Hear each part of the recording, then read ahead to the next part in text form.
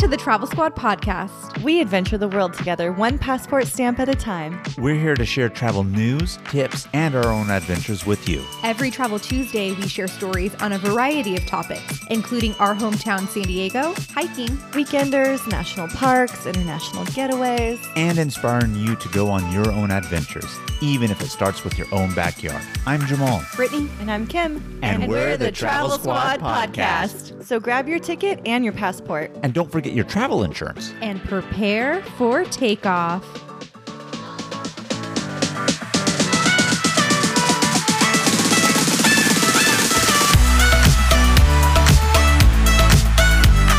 Hello, fellow travelers. Hey, squaddies. Welcome to this week's episode of the Travel Squad podcast. Today, we're taking you to Acadia National Park in Maine. I'm really excited to talk about this trip. We actually went for my birthday, which is in October, and we went in 2022. And that actually happens to land during prime fall foliage. And our trip completely did not disappoint. And I'm so excited to share everything about our trip to Acadia and Bar Harbor, Maine with you guys. Yeah, I'm really excited to dive into this episode with you guys and talk about Acadia. I feel like for the longest time, we've been talking about going to Acadia National Park. And I know we went for Brittany's birthday.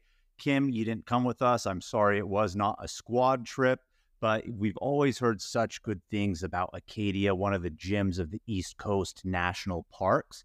And everything people say about Acadia is absolutely true. And to some extent, Kim, we kind of modeled this trip after your fall foliage trip to New England that you did, where you landed in Boston, drove up to New Hampshire, because we also did the fall color changes in Flume Gorge in New Hampshire, and worked our way up to Maine. You did not continue on to Maine in yours, but this trip was kind of inspired, and we added on that national park. And I'm really excited to dive into it here, but you inspired us on this one, Ken. So even though you weren't with us physically, you were in spirit.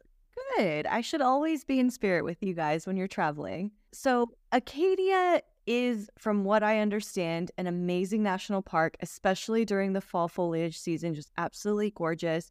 But I think a blocker for me and maybe some other people is that it's so far northeast, like the uppermost northeast you could go, that it seems hard to get to. And even driving from Boston, it's quite a few hours up on this trek. So I have that kind of built up in my head, but I think this episode's going to change my mind about it, inspire me to go. So I've been to this area in October myself, so I have an idea of what it looks like. But for everybody that hasn't, can you just visually describe the scenery in Acadia National Park when you visited in October? Yeah, so when we visited in October, the mornings were a little overcast. There was a little bit of fog and mist in the air.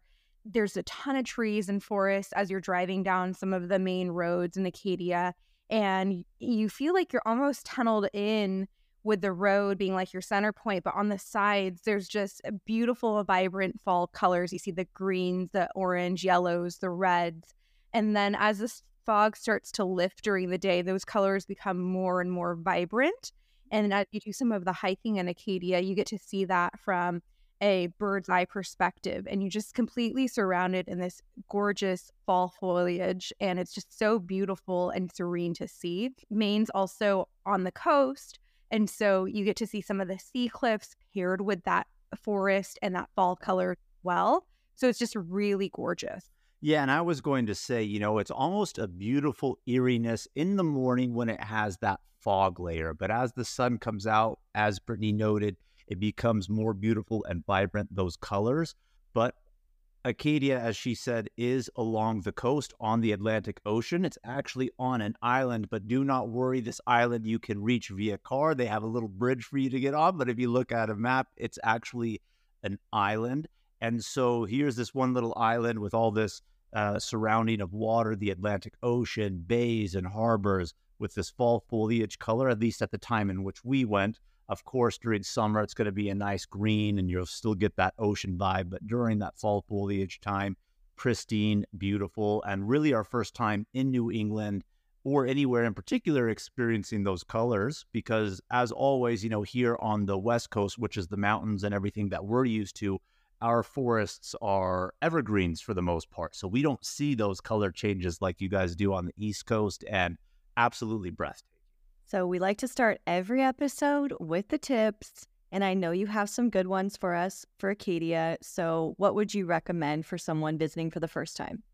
Well, of course, as always, download the offline maps for sure. There are some parts where you're not going to get service in the park, so you're going to want to have the maps already downloaded so you can navigate to different places within the national park, of course. Also, this national park, some of the hikes and things that you might want to see are before you actually get to the fee entrance station. And so you do have to have a pass for those spots still. And so you would want to purchase them either online in advance or at the kiosk at the visitor center, Holes Visitor Center. And one of the most popular trails in Acadia National Park is the Precipice Trail.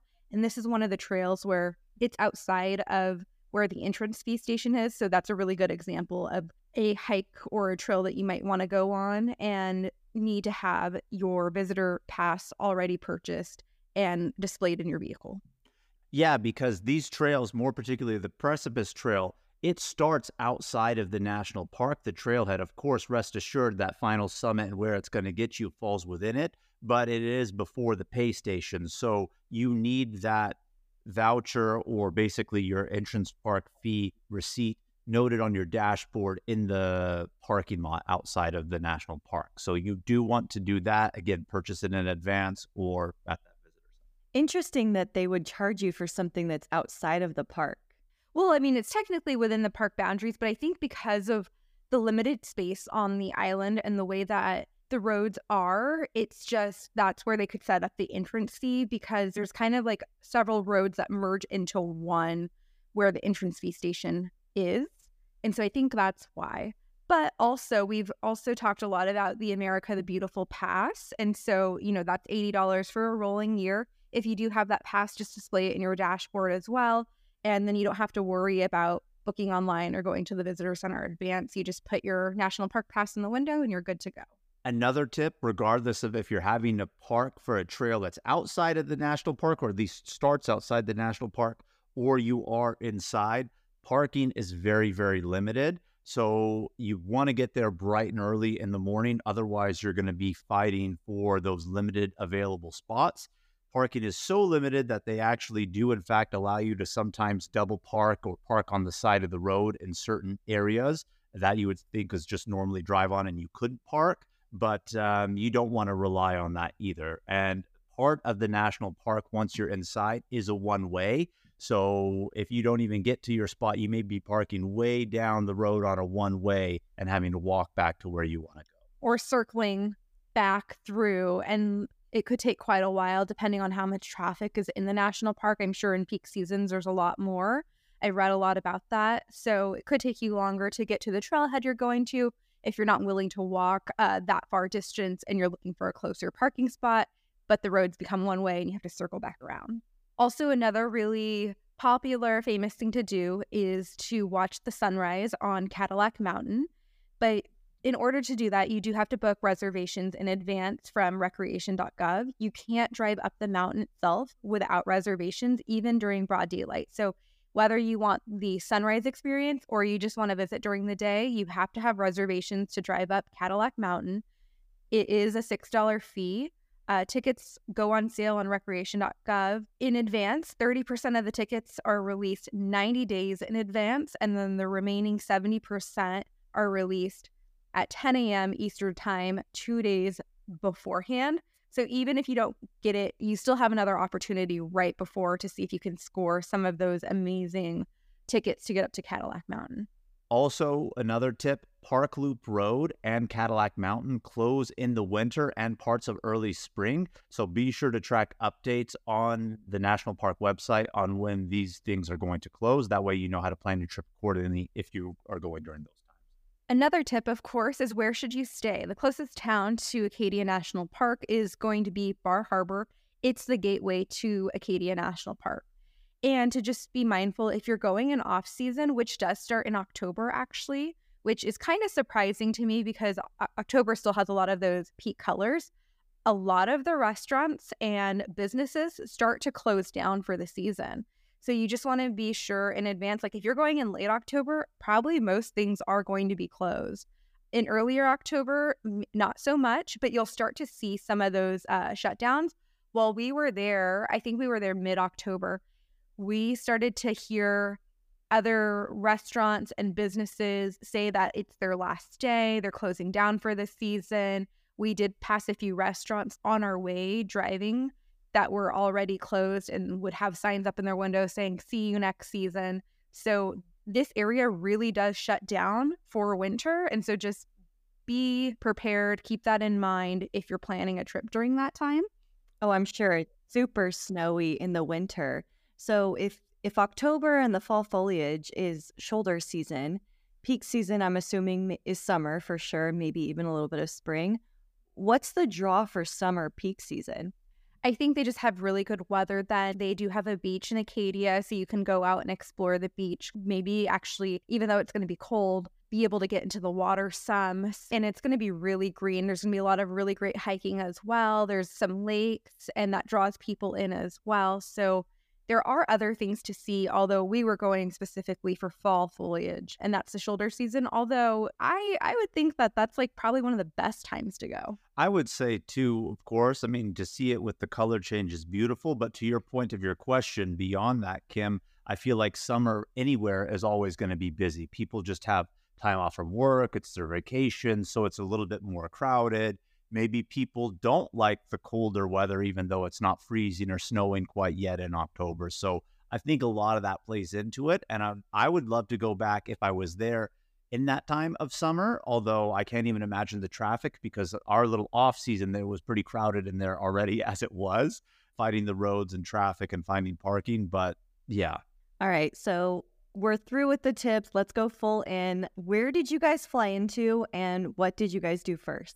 So I think Jamal mentioned that we did fly into Boston and we did drive up through New Hampshire. We're not going to focus on the New Hampshire portion because it's really a copycat of what you did in New Hampshire, and we did release an episode on that. We went to Flume Gorge and we saw some of the fall foliage there. We did do a hike in New Hampshire as well further up. But from Boston to Acadia without stops is a 4.5-hour drive. However, there are other options because that is a long drive. You can fly into Portland, Maine, which is one of the bigger airports in Maine. That's a 3-hour drive to Acadia National Park, so still pretty far. Or you can fly into Bangor International Airport, which is 1 hour away. We actually did pass Bangor on our way to Acadia, and they did have signs on the fence saying that they do have flights from Boston daily. So that's another option as well if you can get to Boston pretty easily, but then just kind of take like a smaller plane to get to Bangor. Yeah, so we ended up driving through all the way from Boston. And again, we did stop in New Hampshire, but we didn't stay the night or anything. It was just kind of a long drive that day with stops.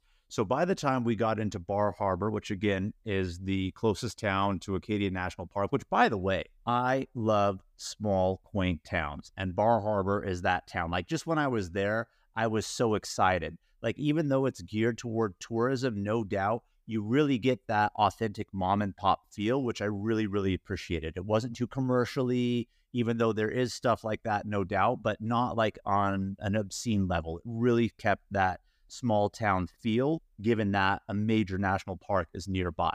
So I really, really did appreciate that about Bar Harbor. I think I know the answer to my own question, but is Bar Harbor on the coast? And so is it like a very coastal fishing type town? Yes, it definitely is. I can picture it in my head now. I'm getting the vibe. Yes. And so keeping with that coastal town theme, of course, I know this isn't for you. We love seafood, and you can't go to Maine without getting lobster. So Brittany and I, before this trip, we kept talking to ourselves, we got to get some lobster rolls when we're in Maine. Like, even though it's cliche, we're like, we got to do it.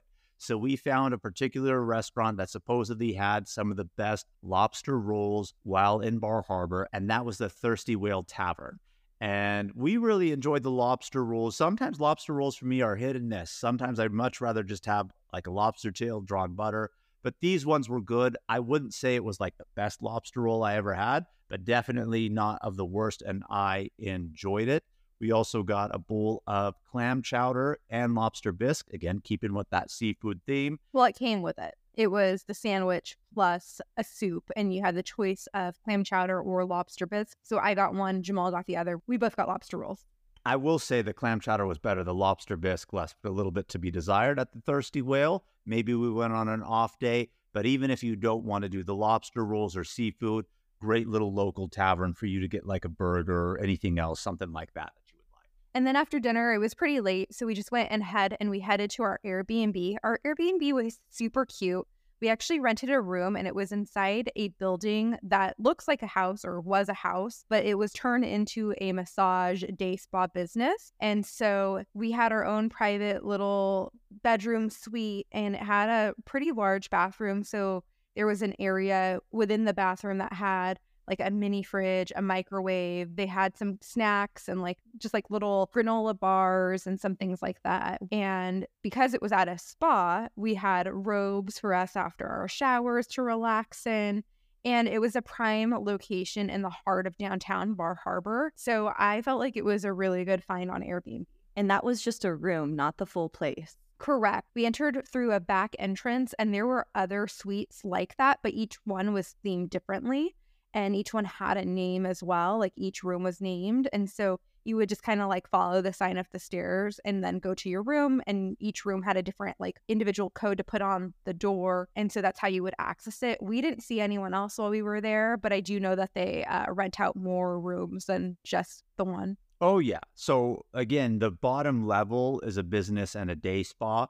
The upper level has 3, if not 4, fully furnished, different themed rooms like Brittany's talking about. So again, we didn't cross paths with anybody, but we had a really nice one. And I really loved the experience of that place because it was so quaint and it almost fit the town. So it was almost like an all-encompassing experience that just really enhanced the vibe. Oh, that's so cool. We'll link this in the show notes in case any of you listening would like to check this place out for your trip. Yeah, I would highly recommend it. It was a great stay. Hey Squatties, let's take a quick detour to talk about our travel itineraries that we've created just for you.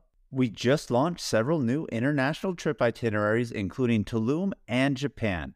This is on top of the itineraries we already have for U.S. trips like the Hawaiian island of Kauai, the U.S. Virgin Islands, as well as national park trip itineraries, including Utah's Mighty Five National Parks and a week at Grand Teton and Yellowstone. These fully built out 20 to 30 page PDF guides are available for instant download on our site right now. Every detail of the trip is laid out for you, so all you have to do is download, book, show up, and have fun. The itineraries tell you where to fly into, the exact route to take, where to stay, park entrance prices, where to eat, driving distance between attractions, the things to see and do, even the hikes we recommend, their mileage, and the time to allot for each one. And believe it or not, so much more. Be sure to head over to TravelSquadPodcast.com to download your very own comprehensive travel itinerary today.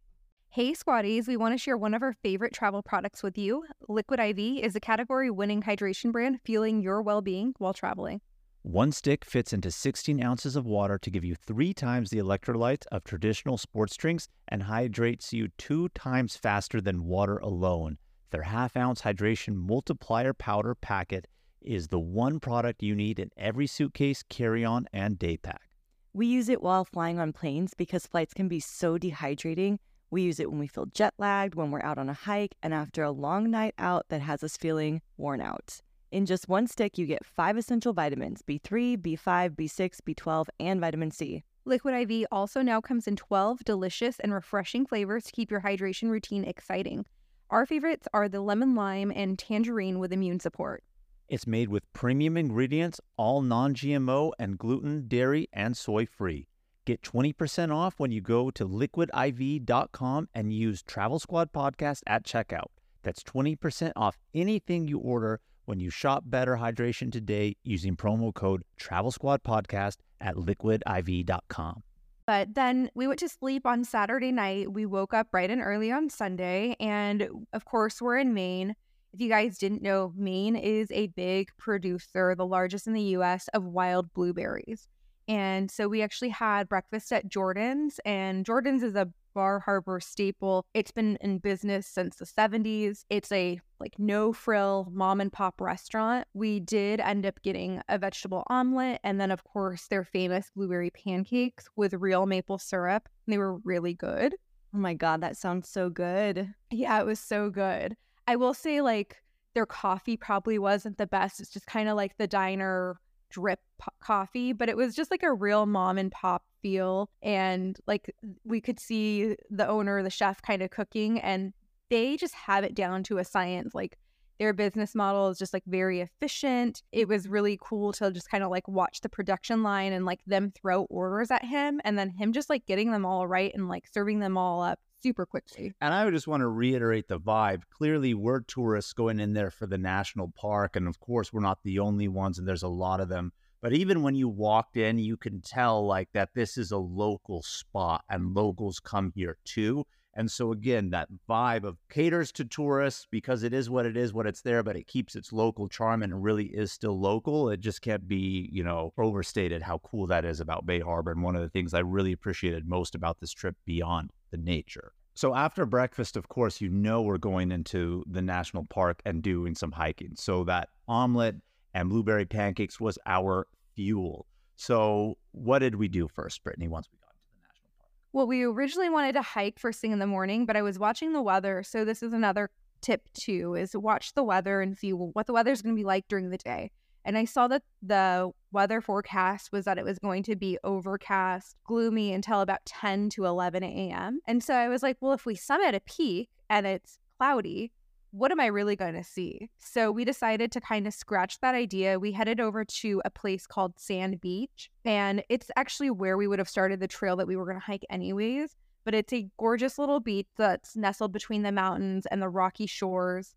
It's right after the entrance fee station, and it was foggy when we got on the beach, but it was really adding to like the ambiance, the environment, and we just kind of scoped out that area for a little bit. Yeah, and I really liked this spot in the morning while it was still overcast.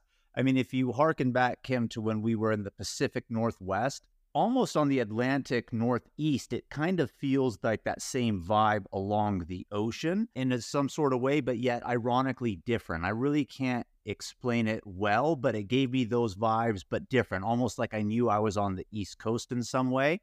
And the fog, it just really enhanced it. And eventually later, we made our rounds and came back to that spot when the sun was actually out. And I was like, this beach looks completely different. Like, it felt like a different beach. So I would say, like, if you're there, see it in the morning with the fog, if it is going to be foggy, and then check it out later because it's a completely different dynamic and feel. Then from there, we headed over to a spot called Thunder Hole.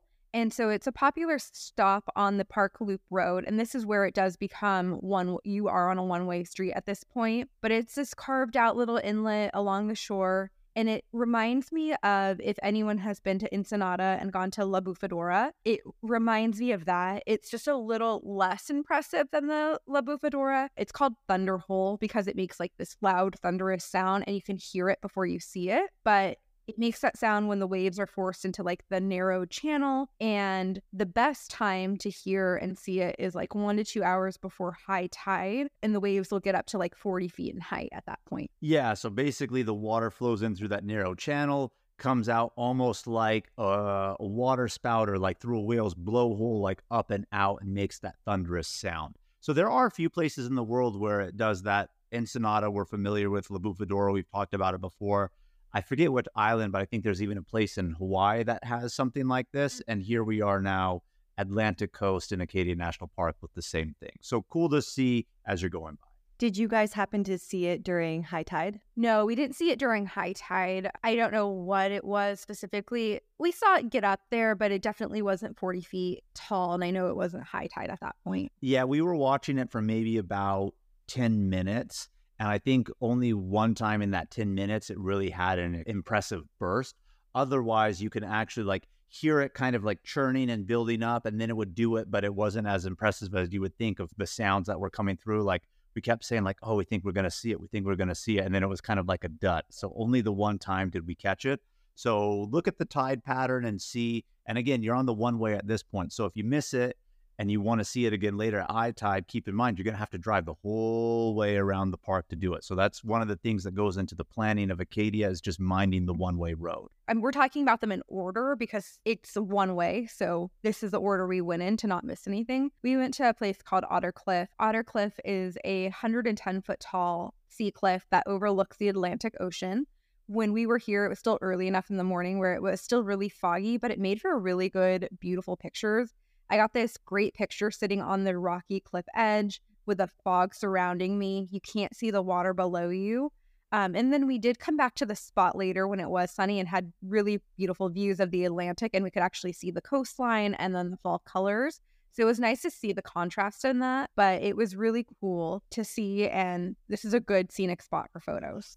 And when Brittany says she got a really good photo sitting on the rock cliff edge, I just want to reiterate it. Brittany has way bigger cojones than me when it comes to taking photos and getting close to the edge. Like, she gives me a heart attack sometimes. Like, this is literally right on the edge and she's getting close. Sometimes we'll sit down and dangle her feet. Sometimes won't sit down, but have her back turned to the edge, but be close to it. And I always have to tell her, be careful. So granted, you don't have to get in that precarious of a situation here on Otter Cliff to get those great photos, but Brittany likes to do that. And I want to just commend you for your bravery, Brittany, on those photos that you take. Thank you. Thank you. Like to live on the edge a little bit. Sounds like you. It does. The bigger the better. There's another point along this drive called Otter Point Overlook, and it's another beautiful overlook featuring, of course, the Atlantic Ocean, the rugged cliffs and coastline. You can kind of walk around this area and just like peruse and check it out. It's really nice. It was really beautiful. And then we went to, there's a lot of places in Acadia called like Otter Cove, Otter Point, Otter Cliff. So then we went to Otter Cove. We were actually going to skip this overlook, and I'm really glad we decided not to. I think as we like started to approach it, we're like, oh no, there's FOMO. If we pass it, we're gonna have to circle back around the whole time, around again. We don't want to miss anything. And I'm really glad we did stop here. At this point, the fog layer started to lift and we could see across this little cove area, and there were a ton of trees on the other side displaying their beautiful fall colors. It was a really beautiful backdrop. We enjoyed hanging out here for a few minutes and just taking in the scenery, taking some photos. So I would recommend stopping at Otter Cove Overlook as well. You know what Otter Cove Overlook reminded me of, Kim? It reminded me to some degree of when we were in Grand Teton National Park and we were leaving. And do you remember in the morning we were at like Schwaberger Landing, and it just kind of had like that little pond and we got the scenic look of the mountains. I will not say it's at that grand of a scale, but it's one of those kind of like little spots when you're there, you have the water to look at. That's kind of like a little inlet coming in from the ocean. But then on the other side, you have the mountain itself. But of course, we had the fall color change this time. So it had that little vibe to be where it was like this peaceful, serene area. So if any of you guys are familiar with Grand Teton National Park and Schwaberger Landing, it gave me those type of vibes. That sounds beautiful. And it also, the way I'm picturing it in my head, it's like you're seeing it and there's no one around. Were there any crowds there at that moment? There was only one other car there, and they did end up leaving. So we did have the spot available to just us for a good amount of time before we moved on ourselves. Very nice. That just adds to it, I think. Yeah, I think while other people were heading to trailheads, I was like, well, I don't want to waste that on not being able to see like a very nice view from the top of the summit. So we decided to continue along the road. And I don't think we've mentioned it before, but the scenic road in Acadia National Park is 27 miles long. So just keep that in mind. At some point, again, it does become a two-way road and you can kind of cut back through, but you're driving not super fast. So it can take 40 minutes, an hour to drive the whole loop, depending on traffic and like what area you're going to. Yeah, and I really appreciate the fact that it was overcast in the morning because, again, we were going to hike the Beehive Trail first, which we'll talk about, later when we get to it. And that was actually where we went to first, Sand Beach. You're supposed to park there. But when we realized, hey, like we're going to hike and we're going to see nothing. It's almost like when we were in Kauai and we did that one that was supposed to give us the views of the Nepali coast. And then we get to the edge and it's all cloudy and we can't even see a thing. So we definitely did not want that. I cannot believe that hike. I still think about that. It was a hard hike too, and I think we started early in the morning for this amazing view of the Nepali coast because we couldn't actually hike the trail that had destroyed from mudslides. So we had built it up, we'd worked our way up there, and nothing. You couldn't see anything. And we didn't want that for our hike that we were going to do in Acadia. So I think a lot of people maybe were just like, well, we're still doing it in the morning. Maybe it'll clear out. Plus, you want to really do those in the morning because, like I said, the parking will get very, very bad. But to that point, though, it made it more beneficial on other areas of the park along the one way where we got to experience it on our own. So I would say, plan accordingly on how you would like, but you could experience it on your own if you bypass the hiking first and just try to troop the parking a little bit later. But from Otter Cove, we worked our way to a cool spot called Jordan Pond, not to be confused with the Jordan's Diner and place that we were talking about earlier, a different name for different reason. But this area is really cool. You could do a 3.1 mile loop. It's relatively flat. I think it only had like a 40-foot elevation gain around the entire lake itself. Beautiful, clear colors there. We were actually going to do that, and we started it, and then we're like, well, is the view going to be any different from this side to the other? And we're just like, well, we've already spent a good bit of time doing this. Let's get to our hike before it gets any later in the day and more crowded. So we didn't actually end up completing it, but it would have been nice to go around it. Yeah, we did walk around a portion of it, and Jordan's Pond is one of the most pristine lakes. It's surrounded by the mountains, so you have beautiful mountain scenery, and the mountains were carved by glaciers, and so that's what filled the lake. It was really pretty, really beautiful. Glad we stopped here. If I were to do this trip again, they have a restaurant in this area called the Jordan Pond House, where you can actually get popovers and tea. And I didn't know that until while we were on this trip. And so we didn't make reservations, which you should do. When we passed it, there was quite a wait for it. So we didn't get to do that, but I would totally go back to Acadia, number one, and Bar Harbor. And you could definitely find me getting tea and popovers at this pond house. Acadia sounds like a culinary vacation. It is. It really is. On top of being able to hike around the lake, if you didn't want to do that, you can get on the water, a canoe or kayak on the lake as well. There is a gift shop in this area too. So this area is kind of a busy area of the park, and I definitely enjoyed it.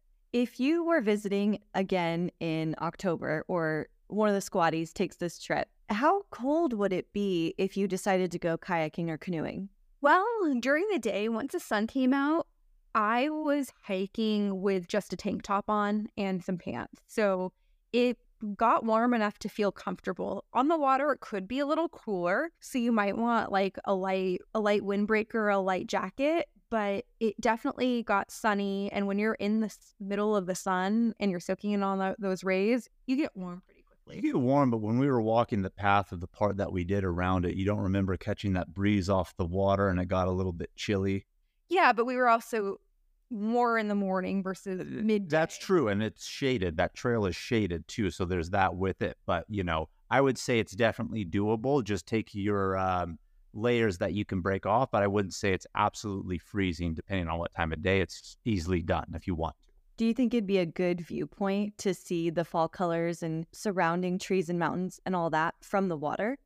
That's a really good perspective, Kim. And I do think so, because the entire time you're walking along the lake shore, you're walking through the forest. And so being on the lake and being surrounded by the mountains and the forest, that's probably a really good vantage point to get some really good shots.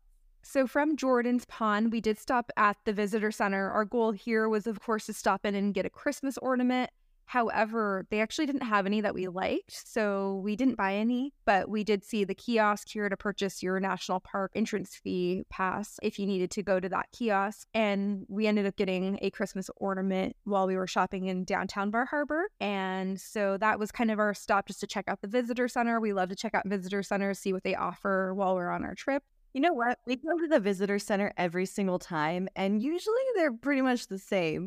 We're always let's see what they have, but it doesn't change much. Though, I feel like some visitor centers are a little bit different, though. For the most part, you are so correct with that assessment, Kim, but I feel like sometimes there's that one that's just this is actually a cool one. And we've been to a few of them. I wasn't expecting the visitor center here to be grand, but for such a famous national park and well-known one, I was hoping their ornament game in the official store of the national park would be a little bit more on point, and that it was not, especially in comparison to the ornament that we picked up in Bar Harbor, which I think is fire for Acadia that we have. So there's that. So the visitor center here is a little bit lacking, but if you want to know more of the history of the park and actually nature aspects of it too, of course, the visitor center is nice in that regard. I do have one question about the national park. While you're in it, is there anywhere that you could stop and get a bite to eat? some national parks have cafes and the visitor centers have food. Did this one have any of those options? Well, it did have the Jordan's Pond House, which had the gift shop and then the restaurant. So there is that spot to eat within the park. But other than that, I really didn't see anything else that was food oriented within the park. Yeah, because so close just outside the park is Bar Harbor. So I think a lot of people really do that. That's really the one main spot to get stuff is at Jordan Pond House. Bar Harbor, by the way, you know, sometimes we talk about staying outside of the parks and like working our way in.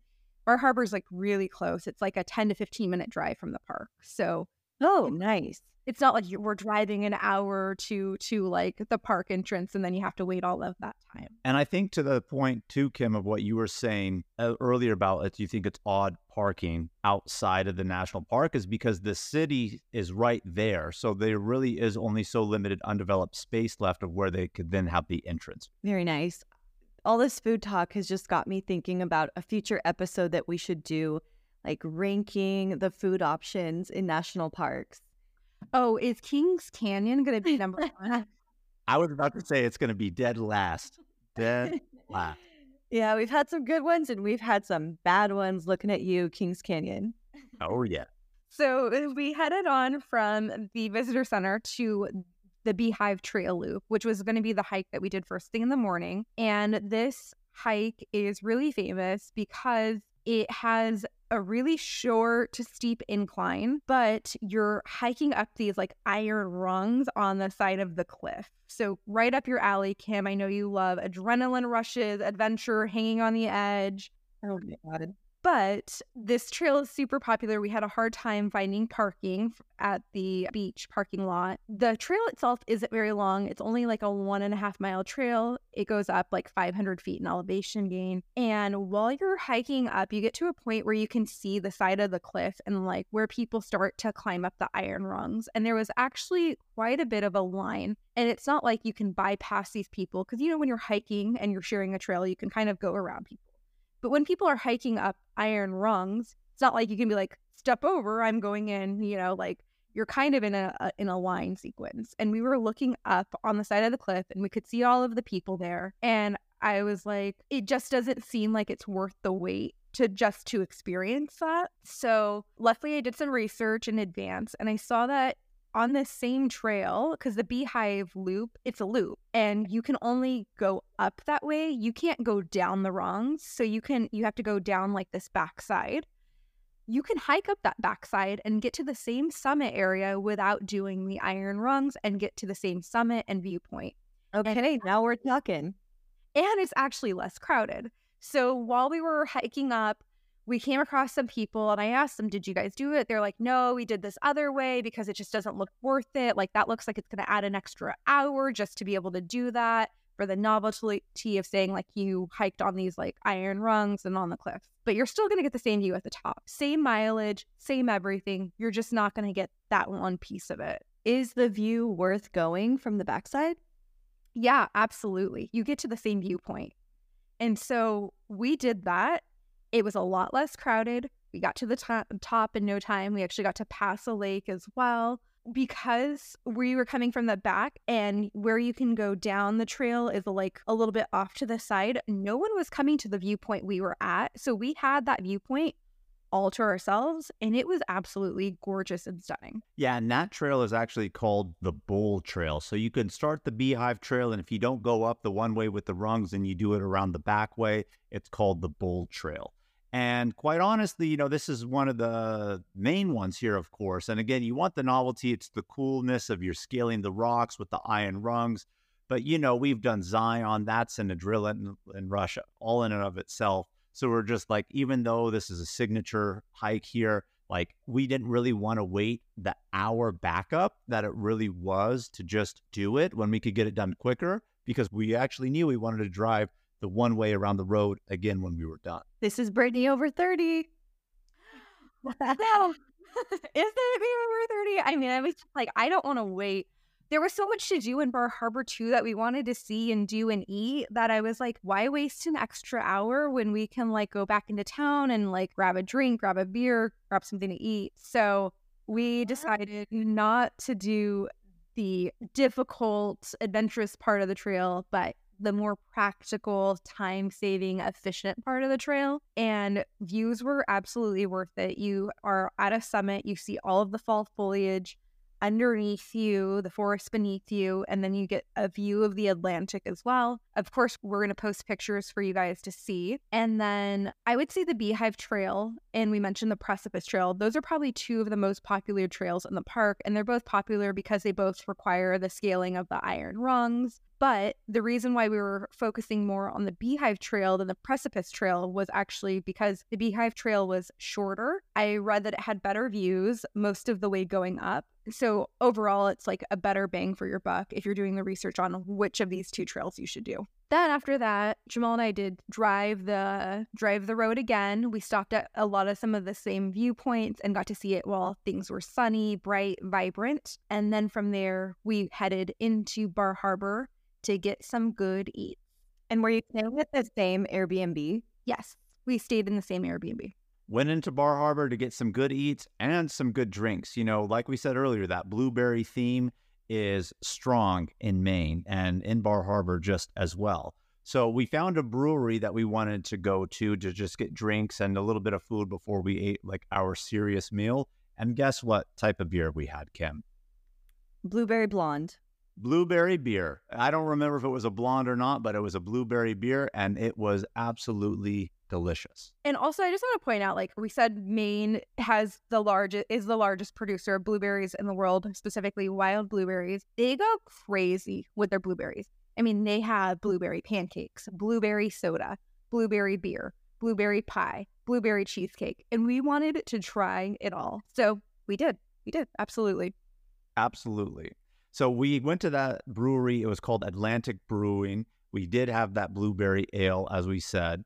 And then we went to West Street Cafe to try their lobster mac and cheese and blueberry pie. This place, West Street Cafe, came up highly rated as good places to try those things. And we're like, we have to do it. And how did it measure up? It was good. The lobster mac could have been a little bit better, but in terms of portion size, it was a small size. And of course, anything with lobster in it is like a higher price tag.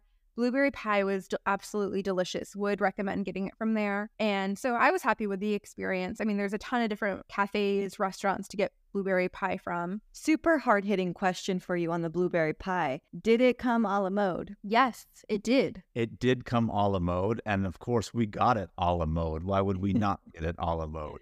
Oh, man, you can't have a warmed up like fruit pie like that, like apple, blueberry, whatever, and not have that ice cream on top. Yeah, good point. Yeah. So then we continued after we got our little fixing of some food to just kind of really enjoy Bar Harbor during the day. Because again, the day before when we arrived, it was at night. It was still cute and quaint, but we're like, we need to get to bed because we're going to wake up early. So we did spend a lot of time exploring it. So this was really our time to do it. It's such a beautiful, walkable town, again, filled with those restaurants, boutiques, gift shops, and keeping that local charm. Yeah, and it's a very walkable town. So wherever you can find parking you can find parking, park, and then you just walk town. Very easy to navigate, very easy to go around. It's very cute, quaint. And about how big is the town? Like, if you wanted to walk it front to back, how long would you estimate you need? I would say, like, to see what you want and need to see of the quaint area that's of really importance. I mean, you can walk up and down it in 30 minutes without stopping, probably even less than that. It's not very big in that regards. But if you're going to stop, browse, go into gift shops, things like that, you probably want a good hour or two. Maybe even longer, probably longer. I'm talking in terms of size. Like if you're just walking from one side to the next, that's all you really need of the more important stuff. But really everything is concentrated to like a grid pattern downtown, like within a couple blocks of the main area. This is coming from the guy who was ragging on Nashville because it was just 4 blocks for Broadway. Yeah, but that's Nashville and everybody. And by the way, Kim, it's actually 2 blocks. And to have it be a big tourist attraction to just go see honky tonk and several bars on 2 blocks of one street, I think is a little bit crazy. But that's Nashville. We're talking small, quaint, this is small town America. It's beautiful and I love it. While we were downtown, we decided to grab some pizza for dinner at Rosalie's Pizza. It was really good. And for you guys, a squad tip, whenever we order pizza on a trip for dinner, we always order like an extra large or a large, and we always save the extras, put it in our fridge at like our hotel or Airbnb. And then typically we eat that for breakfast the following morning, especially if we're on a time constraint. We've done that a lot on some of these like other trips. So that's exactly what we did. Mushrooms or mushrooms? Of course there's mushrooms, Kim. I don't even know what kind of question that is. If you're not with us, there's going to be mushrooms on the pizza. From there, we also ordered a blueberry soda. And I wasn't quite sure what to expect, but it was actually surprisingly pretty good. And I enjoyed the blueberry soda. I just wanted to try it, since everything was blueberry themed in Maine.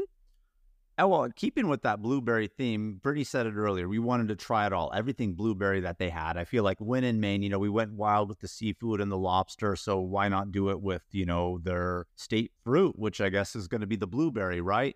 So there was this one place called the Bar Harbor Cheesecake Company that we really wanted to try. We looked online, saw it was really highly rated, really great cheesecake. So we're like, all right, we're going to go get that, but we're just going to take it as a dessert and eat it back at the Airbnb. So we went in there. It's a nice little shop. It almost kind of reminded me a little bit of Extraordinary Desserts here in San Diego, Kim. Just that kind of like crafty vibe, right? And real specialty into what it is that they do. So, of course, they have all sorts of flavors, but they had several blueberry flavors variations. So we asked her, well, which one do you think is actually the best, who was working there? She gave her recommendation. We ended up getting the blueberry cheesecake with chocolate truffles. So pretty good. I think it had a little bit of hint of like red wine in there too, didn't it? Or something like that. Yeah.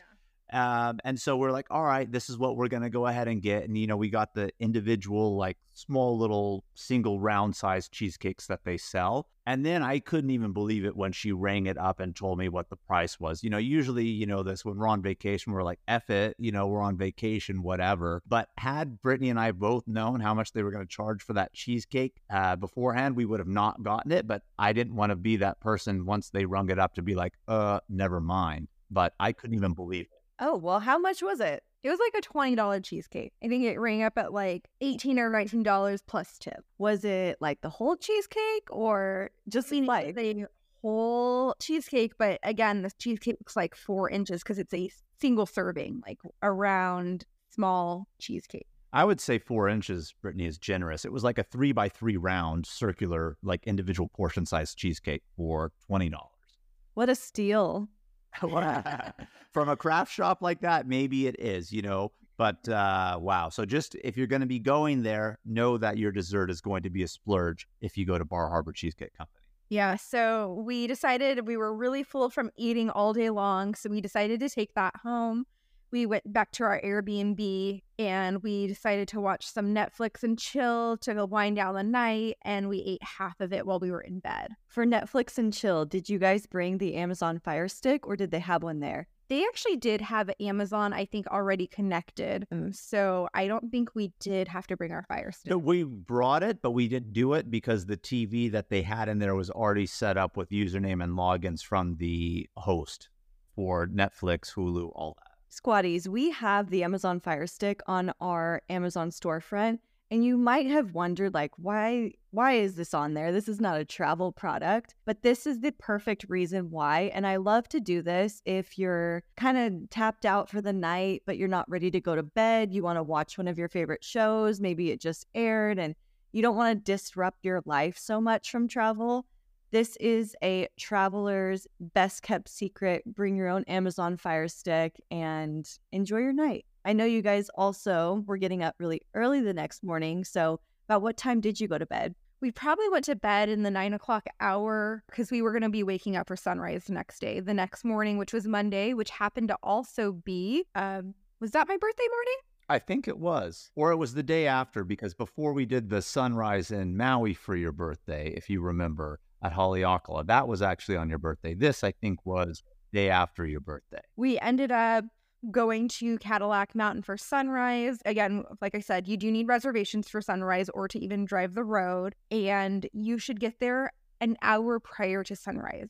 When you're at the top of a peak, we've talked about this in Haleakala, it's going to be cold, especially for sunrise. We were going in October, of course, so be sure to pack accordingly.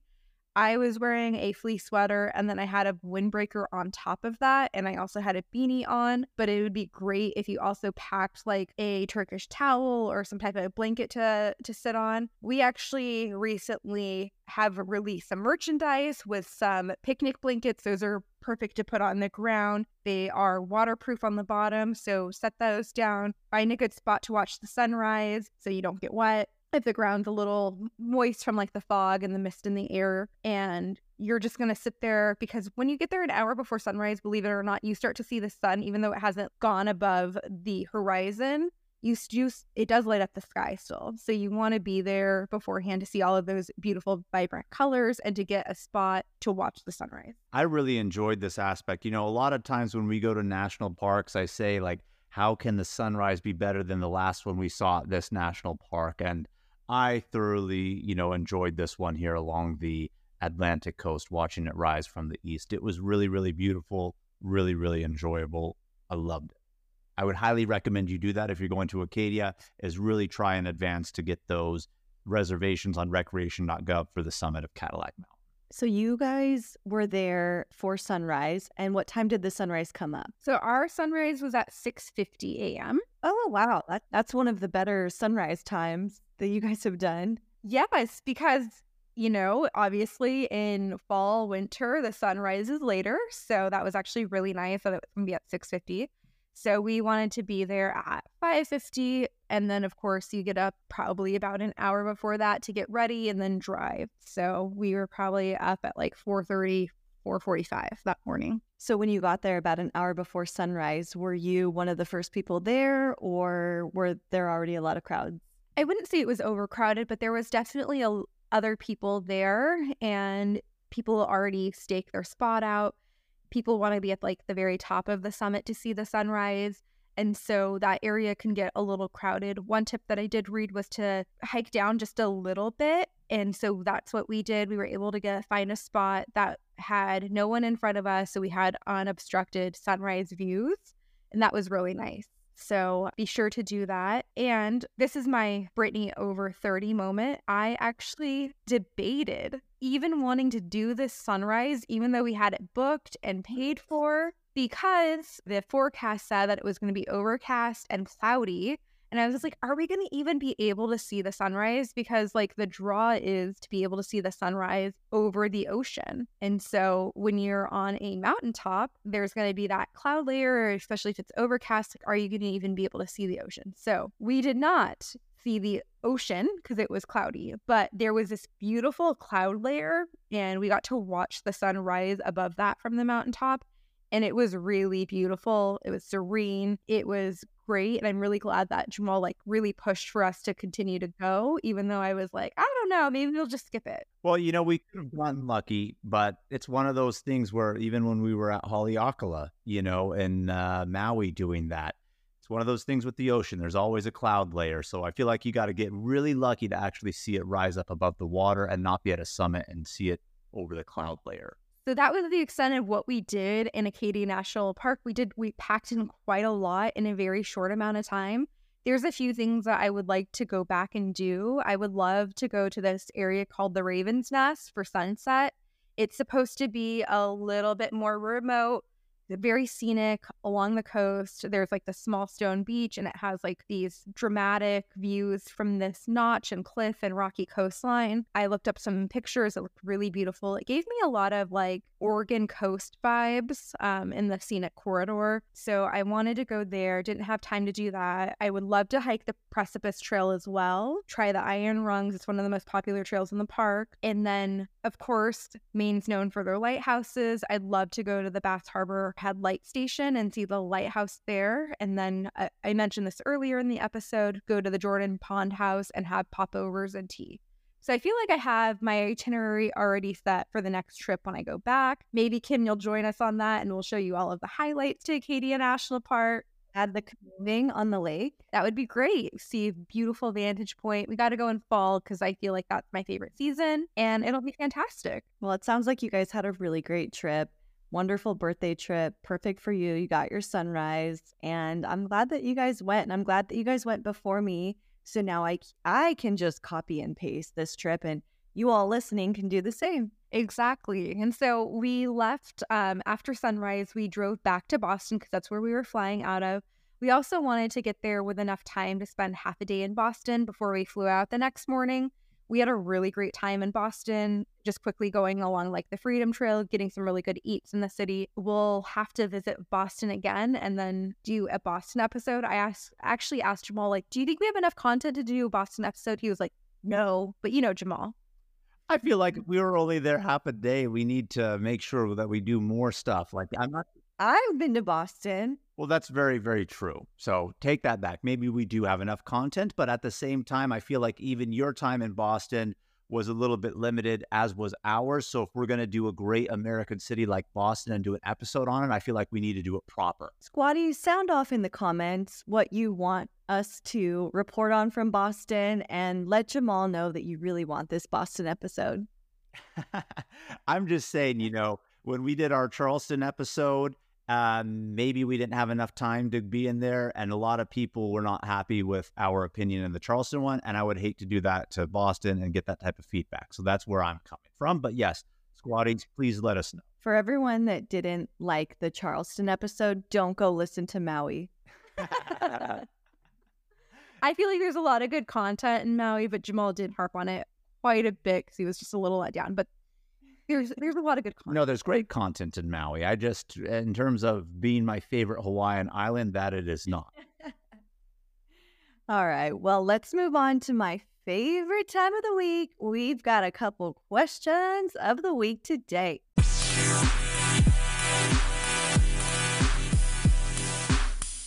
First question coming in from an anonymous squatty is, they're curious what Bar Harbor has to offer outside of the park and the small town culinary experiences. Specifically, they asked, do they have any annual events or festivities that attract visitors? I know you guys mentioned a lot about blueberries. I'd be surprised if they didn't have a wild blueberry festival. Well, you know what's funny, Kim, is that other than what I've been harping on this entire episode of, I just love that it's local charm, given that it's in an area of major populace in terms of visitors coming because of Acadia. In terms of the actual festivals, that I'm not too sure. When we got this question, I actually did Google that. And like on the Bar Harbor's like official website, I'm seeing things of what they have in terms of festivals, but nothing crazy. I'm seeing like a slow flow yoga festival thing that they have, and other like little workshops that are thrown on by the community, but nothing really big. So I did not see a blueberry festival, although if the Bar Harbor Chamber of Commerce happens to listen to this episode, maybe they should have a blueberry festival. Hey, we'll be the inaugural sponsors and ambassadors for the Wild Blueberry Festival. Love it. Okay, second question coming in. Because this destination is so far northeast, can you get to Canada, and how far would it take? You can definitely get to Canada from here. You are along the coast of Maine. So if you take and look at the map of Maine, Acadia is maybe 2/3 of the way up along the coast. So you have that last little third there before you get to Canada. In terms of directions into Canada, basically the next biggest city would actually be like St. John in New Brunswick. And I don't know if there's really a lot to do in St. John. It's along the coast. So in terms of, going to Canada and having something to do, not really too sure about that. So back in my time of doing some travel blogging on the brand side for work, I do know that St. John has a lot to offer, actually. Very nature focused, very much more desolate if you don't want to see the crowd. So if you enjoyed what you all experienced in Acadia with less crowds, you could, I guess, continue up north to Canada and head there as well. And then also, squatties listening in from Canada, and I know there's a bunch of you, it could be an easy drive down into Acadia. Yeah, absolutely. I was actually just looking at a map right now too, and from Acadia National Park to Quebec City is probably about a 5.5-hour drive. Definitely doable. Yeah, but Quebec's not going to put you in Canada on the coast and inland, but still a very big city within Canada, of course, Quebec. So I wasn't even thinking about that when you were saying it. I was thinking the closer portion of Canada along the coast there, but I had no no clue you knew that about St. John, Kim, in terms of it being a really popular spot in New Brunswick from work. Yeah, no, I don't know if I would say really popular, but in terms of having vast nature, cliff sides, that eerie, foggy feeling that you've all been describing during this episode, St. John is very good for that. And I can like picture it in my head right now. Well, we're going to have to check out St. John maybe when we go to Acadia, Kim. Tour de Canada coming up. Tour de Canada. I love it. All right, squatties, we appreciate you tuning in to our episode this week. Please keep the adventures going with us all week long. Make sure to follow us on Instagram, YouTube, and TikTok at Travel Squad Podcast, and send us in your questions of the week. If you found the information in this episode to be useful, or if you thought we were just plain funny, please be sure to share it with a friend that would enjoy it too. And as always, guys, you know it. Please subscribe, rate and review our podcast, and tune in every Travel Tuesday for new episodes. Stay tuned for next week's episode. We have some more amazing adventures and tips in store for you. Bye, Squatty. Bye.